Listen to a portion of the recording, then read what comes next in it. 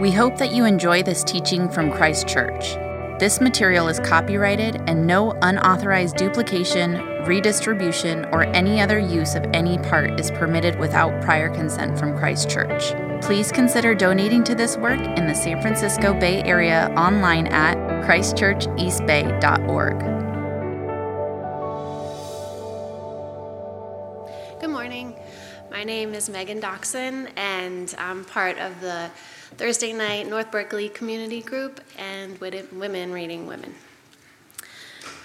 Our reading today is from the Gospel according to Matthew, chapter 5, verses 1 through 16, and 43 through 48 as printed in your liturgy.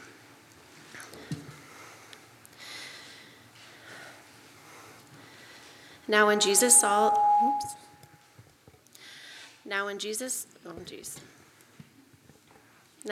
Jesus, can you hear me? Okay. Now when Jesus saw the crowds, he went up on a mountainside and sat down. His disciples came to him, and he began to teach them. He said, "Blessed are the poor in spirit, for theirs is the kingdom of heaven. Blessed are those who mourn, for they will be comforted. Blessed are the meek, for they will inherit the earth. Blessed are those who hunger and thirst for righteousness, for they will be filled. Blessed are the merciful, for they will be shown mercy. Blessed are the pure in heart, for they will see God. Blessed are the peacemakers, for they will be called children of God. Blessed are those who are persecuted because of righteousness, for theirs is the kingdom of heaven. Blessed are you when people insult you, persecute you falsely, and falsely say all kinds of evil against you because of me.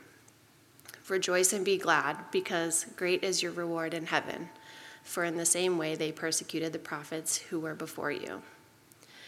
You are the salt of the earth, but if the salt loses its saltiness, how can it be made salty again? It is no longer good for anything except to be thrown out and trampled underfoot. You are the light of the world. A town built on a hill cannot be hidden. Neither do people light a lamp and put it under a bowl. Instead, they put it on its stand, and it gives light to everyone in the house. In the same way, let your light shine before others, that they may see your good deeds and glorify your Father in heaven. You have heard that it was said, 'Love your neighbor and hate your enemy.' But I tell you, love your enemies and pray for those who persecute you, that you may be children of your Father in heaven. He causes his sun to rise on the evil and the good, and sends rain on the righteous and the unrighteous. If you love those who love you, what reward will you get? Are not even the tax collectors doing that? And if you greet only your own people, what are you doing more than others? Do not even pagans do that? Be perfect, therefore, as your heavenly Father is perfect." This is the gospel of the Lord. Praise you, O Christ. Thank you, Megan, and good morning. These next 3 weeks, we are going to be exploring parts of the Sermon on the Mount, the greatest sermon that's ever been preached. You can read it in about 10 minutes or so, and some of you may think, if only the sermons at Christ Church were so short. But this is, of course, the summary of Jesus' prolonged periods of instruction to his disciples. And I first had my adult encounter with the Sermon on the Mount about 23 years ago when I was in college. And I read a book by Martin Lloyd-Jones. It was 60 sermons that he preached on the Sermon on the Mount just after World War II in London. And I found in his sermons on this sermon a Jesus that I never knew. And some of you I know are here, you're exploring Christianity, investigating who Jesus is. Others of you are here trying to learn what it means to follow Jesus in the context of a disciple-making community. And I could think of nothing better for you to spend time reading than the studies in the Sermon on the Mount by Martin Lloyd-Jones. But why should we study the Sermon on the Mount? Why might some of us even commit this to memory? If you look at verse 1, it says that when Jesus saw the crowds, he went up on a mountainside and sat down. His disciples came to him, and he began to teach them. And we should instinctively think back to what happened when Moses went up Mount Sinai. The word of God came to the people of God. Those 10 life-giving words, the 10 commandments, the rest of the Torah was given to Moses there on that mountain, the place of revelation. There, God showed his mind, his heart, his will to his people. And here is Jesus now, up on this mountain, standing in the place of God, ready to give the Magna Carta, ready to give the charter of what it means to be a Christian, what it means to be a disciple and to live in the kingdom of God. And we should remember that Jesus is preaching to Peter, Andrew, James, John, all these others that he's going to send out as apostles. And he's beginning this gospel, telling them what they're to be and what they're to go and do. And he gets to the end of this gospel in Matthew 28, and the resurrected Jesus gives them this mission. He says, I want you to go now and make disciples of all the nations, baptizing them in the name of the Father, Son, and Holy Spirit, and what? Teaching them to obey everything that I have commanded you. And this Sermon on the Mount pretty much sums up everything that Jesus taught us and everything that he commanded us, everything he wants us to do. And that's what the apostles are to go out and to teach. And this is what Christians and churches everywhere are to learn and to live and to obey. The Sermon on the Mount is a perfect picture of life in the kingdom of God. And nothing shows us our absolute need for the new birth, for the Holy Spirit to come down and work within us than trying to live out the Sermon on the Mount. If you try to live out the Sermon on the Mount in your own strength and with your own resources, you are going to be crushed. You will very quickly be undone and begin to despair. Like verse 44, for example. What does it say? It says, I tell you, love your enemies and pray for those who persecute you. Who can do that?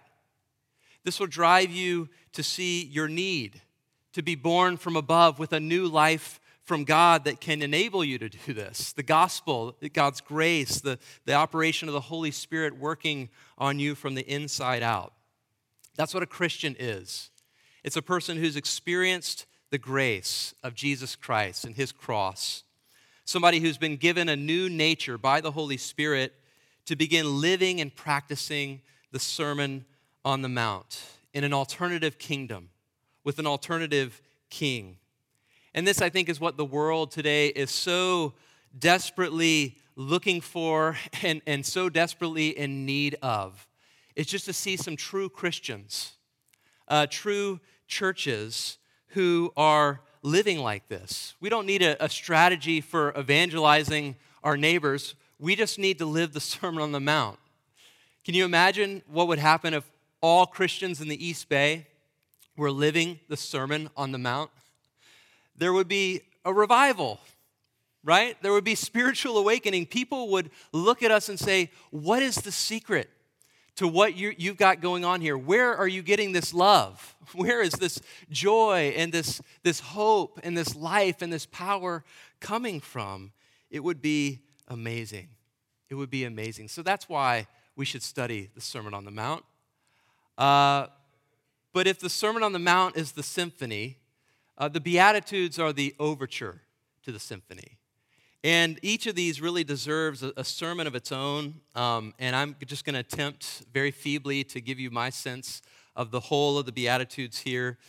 They're the lenses for which you interpret the rest of this sermon. So you guys ready for the Beatitudes? Or at least my feeble attempt at the Beatitudes? Jesus says in the Beatitudes that he fills the empty, he pours out the full, and he rejoices in rejection. That Jesus fills the empty, he pours out the full, and he rejoices in rejection. First of all, Jesus fills the empty. The Sermon on the Mount really defines the character of a Christian, but you notice that it opens with words of grace. Begins not with demands, but with what? Blessings. And the Son of God comes and he blesses people who know that they're broken. right? These first 4 Beatitudes are not for people who feel terrific. It's for people who feel miserable, people who feel their need and their lack and a sense that they are empty of the usual requirements for the blessed and abundant life. Those who are poor in spirit, those who are poor in joy, those who are poor in power, those who are poor in righteousness.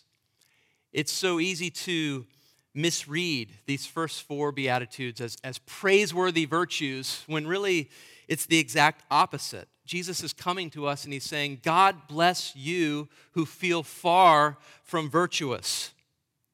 If you've reached the bottom, if you know that you're helpless without God's supernatural help, if you wonder whether or not God even knows you, cares you, loves you, and accepts you, then Jesus says, the kingdom that I bring and the blessings that I bring are precisely for you. They're for you. And so he begins, blessings on you who are spiritually impoverished. Blessed are the poor in spirit, for theirs is the kingdom of heaven. If you feel your spiritual and moral bankruptcy before the glory and the holiness of God, if you know that you're a sinner who deserves absolutely nothing from God but judgment, if you know that you have nothing to offer him in exchange for salvation, and that there's nothing you can give to buy the favor of heaven, and that there's no contribution you could make so that God would love you more, then you're blessed. Blessed are the poor in spirit. Jesus illustrates this beautifully with a parable. He says, 2 men went up to the temple to pray, one a Pharisee, the other a tax collector. And the Pharisee stood by himself and he prayed, God, I thank you that I'm not like all these other people, robbers, evildoers, adulterers, or even like this tax collector over here, because I fast twice a week and I give 1/10 of all I get. But the tax collector stood at a distance. He would not even look up to heaven, but he beat his breast and he said, God, have mercy on me, a sinner. In one of our hymns, we say, nothing in my hand I bring, simply to thy cross I cling. Naked come to thee for dress, helpless look to thee for grace. Foul I to the fountain fly, wash me, Savior, or I die. That's what it means to be poor in spirit. Have you come to terms with your spiritual inadequacy before God? Because that's where it all begins, right? The Sermon on the Mount is going to climb up to the very heights of Mount Everest, but it begins right down here where we all live in Death Valley. And it's really this first, you can't even understand the rest of the Beatitudes without this first key that unlocks the rest, because it says we cannot be filled unless we are first empty. I mean, how can I, if I'm full of a prideful spirit, how can I be full of the Holy Spirit? If my life is marked by self-reliance and self-confidence and self-expression and self-assertion, and I think, I'll go out and live the Sermon on the Mount in and of myself and my own strength and my own resources, doesn't Jesus first have to come to me and condemn me before he can release me? Doesn't he have to first convict me before he can convert me and say, you're so much more poor than you even realize? Jesus is saying, look, no prideful person can enter the kingdom of God. It's a small gate. It's a very narrow road. It's humility. It's poverty of spirit that causes us to enter in. It's someone who says, I really need a Savior, and I know that salvation is a completely undeserved gift of God. And if by faith we receive that gift, then Jesus says, yours is the kingdom of God. You've come to live under the rule and the reign of a totally different king now. Blessings on you if you're spiritually impoverished. And Jesus goes on, he says, blessings on you who are poor in joy and in power. Right? Verse 4, he says, blessed are those who mourn, for they will be comforted. And this is not necessarily those who are bereaved, but it's rather those who grieve with tears over their loss of innocence, their loss of righteousness, their loss of self-respect because of sin. Blessed are you if you know that your self-interest keeps you from loving God with all your heart and loving other people as yourself. If you get to the end of your day and you go back and you review and say, what was I thinking? What was I saying? What was I doing? You in utter helplessness and hopelessness, cry out like the Apostle Peter cried out to Jesus. He said, "Depart from me, Lord, for I am a sinful man." You say with the Apostle Paul, "O wretched man that I am, who shall deliver me from this body of sin and death?" And you begin to mourn. And this godly sorrow leads to a repentance, right? It's a sorrow that drives you to seek the only comfort that is on offer to us, which is the comfort of the forgiveness of Almighty God through the death of his beloved Son, Jesus. And then Jesus says, "Blessed are the meek, for they will inherit the earth." And you'll notice this just gets increasingly difficult. We're only on the third verse, and it's harder and harder and harder. It's one thing for me to humble myself before God and to say, "God, I'm a miserable sinner," but it's much harder for me to allow you to think of me as a miserable sinner, right? In my pride, I resent other people seeing me in my weakness and in my inability, but meekness is to have a true estimate of myself and therefore to have a humble attitude before other people, right? I see myself for who I am, therefore I no longer have to protect myself, and I can think of myself in the lowly status that I actually have, and in that place I can be content and I can be teachable. And Jesus says, if that's you, yours is the earth. You're going to rule the earth with the earth's rightful king, Jesus.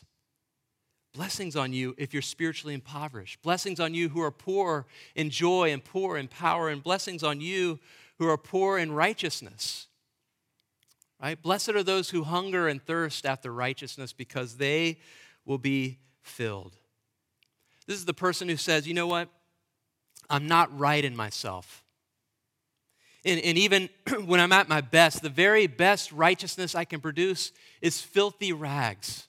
Right? The Apostle Paul looked at all of his righteousness and he said, it's dung, it's refuse. What I really need is a right relationship with God. This is what the psalmist is saying in Psalm 42, and he says, like the deer pants for streams of water, so my soul longs for you. God, I'm thirsting for you, oh God, the living God. When can I go and meet with God? It's a hunger for God that aches. It's a thirst for God that burns. We're starving to be justified by God. We're starving to be reconciled to God. We're starving and desperate to be sanctified by all the means of God's grace, by his scriptures, by prayer, by worship, by fellowship. We so want to be rid of those desires in our lives that separate us from God. And we so want to be glorified with God one day that we'll not only be free from the penalty of sin and the pollution of sin, but we'll be free from the presence of sin itself. Do we hunger and do we thirst for this kind of righteousness? Right? Jesus says that he's come to fill the empty, right? Those who acknowledge their spiritual bankruptcy before God, those who weep over their sin and their self-centeredness and their failures to love, those who are willing for others to think about you the way that God sees you in your humility and lowliness of heart, and those who have a ferocious appetite for God, to have a right relationship with God, and to receive that perfect righteousness that comes from God and God alone. That's where the Christian life begins, with emptiness. Jesus can only fill people who are empty. And you see, Jesus comes and he fills the empty. But he not only fills the empty, he comes to pour out the full. Right? He wants to pour out the full. And these Beatitudes are a microcosm of the way in which Jesus makes disciples. He first drives us down on our knees, because that's the only place where you can receive grace. And then he stands us up on our feet to serve others with the grace that we've been served by God. Right? Jesus first blesses the poor in spirit and joy and power and righteousness, and then he blesses us. He blesses others through us by giving mercy and purity and peace through us. And you'll notice that in these Beatitudes, there's a shift in gears. Somewhere in the middle, from God's grace to you to God's love through you. That if you've received God's gift of salvation, then it's now yours to go work out that gift in moral terms. That if you've been brought into the privileges of a relationship with the blesser, then it's now our responsibility to pour out his blessings on others. You following the logic of the Beatitudes? Jesus says, blessings on you who are full of mercy. Blessed are the merciful, for they will receive mercy. This does not mean that we practice mercy at the expense of truth or righteousness or justice or holiness. Jesus was fiercely committed to those things, and yet he was compassionate. Right? He had compassion on those who are spiritually stuck in the misery of their sin. Compassion on people who were stuck in their guilt and shame and fear. He had compassion on people who were materially left half dead by the side of the road until finally a good Samaritan came along.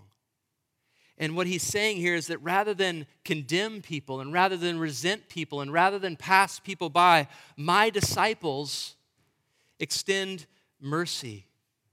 Extend that same mercy that they've received from God himself. Right? And that is the perfect and central illustration of mercy, is that God the Father sent his only son, Jesus. And that Jesus in his mercy emptied himself, he humbled himself, and he saw us in our miserable and pitiable state. He saw us sinning against each other and causing one another to suffer. He saw us in our rebellion and our law breaking, and he came, and in his mercy, he substituted himself right in the middle of us on his cross. And Jesus says, if you've been shown that mercy of God, then you must show that mercy to other people. Blessings on you who are full of mercy. And blessings on you who are full of purity. Right? Blessed are the pure in heart, for they will see God. And that's a problem, of course, because Jesus says elsewhere in the gospel, he says it's from within, out of a person's heart, that evil thoughts come. Sexual immorality, theft, murder, adultery, greed, malice, deceit, lewdness, envy, slander, arrogance, and folly. It's a lot of stuff that comes out of our hearts, right? And Jesus is saying, look, purity of heart means that you've died to that old self. It means that you've been crucified with Christ, that God has given you a new heart and a new nature, and out of that new heart, you now will one thing and one thing only, right? You're done with all double-heartedness. Now you have the single-hearted clarity on the one thing that you want above all other goods. And what is that? The psalmist in Psalm 27 says, one thing I asked from the Lord. This only do I seek, that I may dwell in the house of the Lord all the days of my life, to gaze on the beauty of the Lord and to seek him in his temple. My heart says of you, seek his face. Your face, Lord, I will seek. That's a person who has purity of heart. They want one thing. They have a singular passion, and that is to see the presence of God, the beauty of God, and the face of God. And Jesus is saying, if that's the one thing you really want more than all else, that's what you will get. By faith, you'll see it now, but one day your faith is going to be turned to sight, and you are going to enter into the purity of God's holy presence. And you yourself on that day are going to be faultless and blameless and you are going to have a sight that's beyond all imagining, all description. You are going to see God. Blessings on you who are full of mercy, and blessings on you who are full of purity, and blessings on you who are full of peace. Right? Blessings on the peacemakers, for they will be called the children of God. Whether you're at home or at church or at work or at school or in your community, you want people to experience the one thing that can give them peace in their heart, the one thing that can bring peace between individuals, peace between races, peace between classes, peace between groups, peace between nations. And what is that? You want them to have peace with God. You're a peacemaker. And peacemaking is, of course, a divine activity. Colossians 1 says that through Jesus, God reconciled to himself all things by making peace through his blood shed on the cross. And a peacemaker looks at that and says, well, just as God took initiative toward me, I'm going to seek out my conflicted friend or spouse or sibling or child or church member or neighbor, and I'm going to, a peacemaker is going to enter into that situation, and they're going to know how not to speak, but just how to listen, and how to apologize, and how to risk holding someone accountable, and speaking the truth in love, and waiting for someone to repent. A peacemaker in a church context is somebody who absorbs anxiety and cools anger and decreases tension and fosters listening and gets to root issues, and especially does this in the church because this is the one place where we really should be at peace. And Jesus says, if you do that, you're a child of God.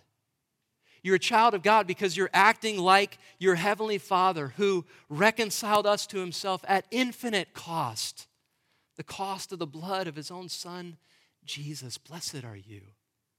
If you're full of mercy and full of purity and full of peace, and if you're like, I'm full of none of those things, well, blessed are the poor in spirit, for theirs is the kingdom of heaven, right? It always goes back to that. Jesus fills the empty and he pours out the full, but finally, he also rejoices in rejection. He rejoices in rejection. If you're going to live this way, a life of mercy and purity and peace, then you're going to experience this last beatitude, which is, blessed are you when people persecute you because of righteousness, for yours is the kingdom of heaven. Jesus elaborates on that in verse 11, and he says, blessed are you when people insult you, persecute you, and falsely say all kinds of evil against you because of me. Rejoice and be glad, because great is your reward in heaven, for in the same way they persecuted the prophets who were before you. Jesus is saying, look, if you align yourself with me and my identity, my righteousness, my kingdom, my mission, you need to go ahead and give up your need for people to like you. Give up your need for people to approve of you and respect you and treat you well, because if you live like me, you're going to be treated like me. And we know that the Son of God, he spent 3 years and he blessed the poor in spirit, and those who were mourning, and those who were meek, and those who were hungry and thirsty for righteousness. He spent 3 years giving mercy to the sin sick and the suffering. He spent 3 years embodying this purity of heart to love God and want his glory above all else. He spent 3 years making peace between creatures who'd been alienated from their Creator, making peace between men and women, making peace between rich and poor and Jew and Samaritan and zealot and tax collector and Republican and Democrat. He spent 3 years making peace. And basically in those 3 years, he said, I am the Beatitudes. I am the Blessed One. I am blessing incarnate. And what did the world do when it met the Beatitudes in the flesh? He was persecuted because of righteousness. He was insulted. He was reviled. He was falsely accused. He was verbally abused. He was beaten, he was spit upon, he was pushed out into the darkness to suffer alone. Ultimately, he was murdered on a cruel and senseless cross. Right? And what do we see? What do we see when we look upon this crucified Christ? We see the most spiritually poor person who's ever existed on planet Earth. Why? Because there in that moment, he's taking our bankruptcy. He's taking our grievous sins that we should be mourning over. He's taking our lowly status and all of our misery. He's taking our hunger and thirst for the things that we do not have, which is righteousness itself. And yet, in that place of crucifixion, he's full of mercy, praying, Father, forgive them, for they don't know what they're doing. There in that place of his cross, he has purity of heart to will one thing, and that is to love God the Father to the end, to the full, to carry out his plan of salvation. He's making peace in that place through his blood shed on the cross. Here is Jesus, the Beatitudes, crucified for all to see, the ultimate reject for righteousness. And he's the one who's saying to us, brothers and sisters, rejoice and be exceedingly glad, because great is your reward in heaven. In the kingdom of God, even the worst things that can happen to you can produce joy. And you say, well, how can that be? Jesus says, well, look at my cross. My rejection means your salvation. My persecution means your redemption. And the irony of ironies is that which the evil one meant to bring death and darkness and destruction to Jesus actually brought life and light and life to us. And if God can so subvert the purposes of evil in Jesus and at his cross, then he can surely do that for those of us who are committing ourselves to live with Christ and in Christ and like Christ. Those of us who are committing ourselves to seek first his kingdom and his righteousness and to try to live out the Sermon on the Mount. Jesus is saying to us, whatever losses you might experience on my account are one day for you going to be great and eternal and infinite gains in heaven. So it's worth it. It's worth whatever you have to do to live like this. Jesus' rejection made possible all the promises of these Beatitudes, and that's why he's saying, leap for joy and be thrilled at what you have now and what you're going to have in the future. And what is that? What do we have, friends? What are we going to have? What is already ours in Christ? Well, look at the end of each Beatitude. He says, yours is the kingdom of God. Yours is the comfort of his forgiveness. Yours is the hope that you're going to rule over the whole earth with King Jesus. Yours is the satisfaction that you've been robed in the righteousness of Christ and that righteousness will one day be actually yours. Yours are the infinite mercies of God. Yours is a VIP pass to see the beauty and the glory of God. Yours is the privilege of being called a child who can cry out, Abba, Father. What more could we possibly want? What more could we possibly want than the blessings that Jesus is giving to us here? All that we need, and way more than we need, has been given to us by Jesus. So the invitation is let's be true Christians. Let's be a real community of disciples. Let's live our lives surrendered to the blesser and to all of his many blessings. Blessed are you, friends, for yours is the kingdom of heaven. In the name of the Father, Son, and Holy Spirit, amen.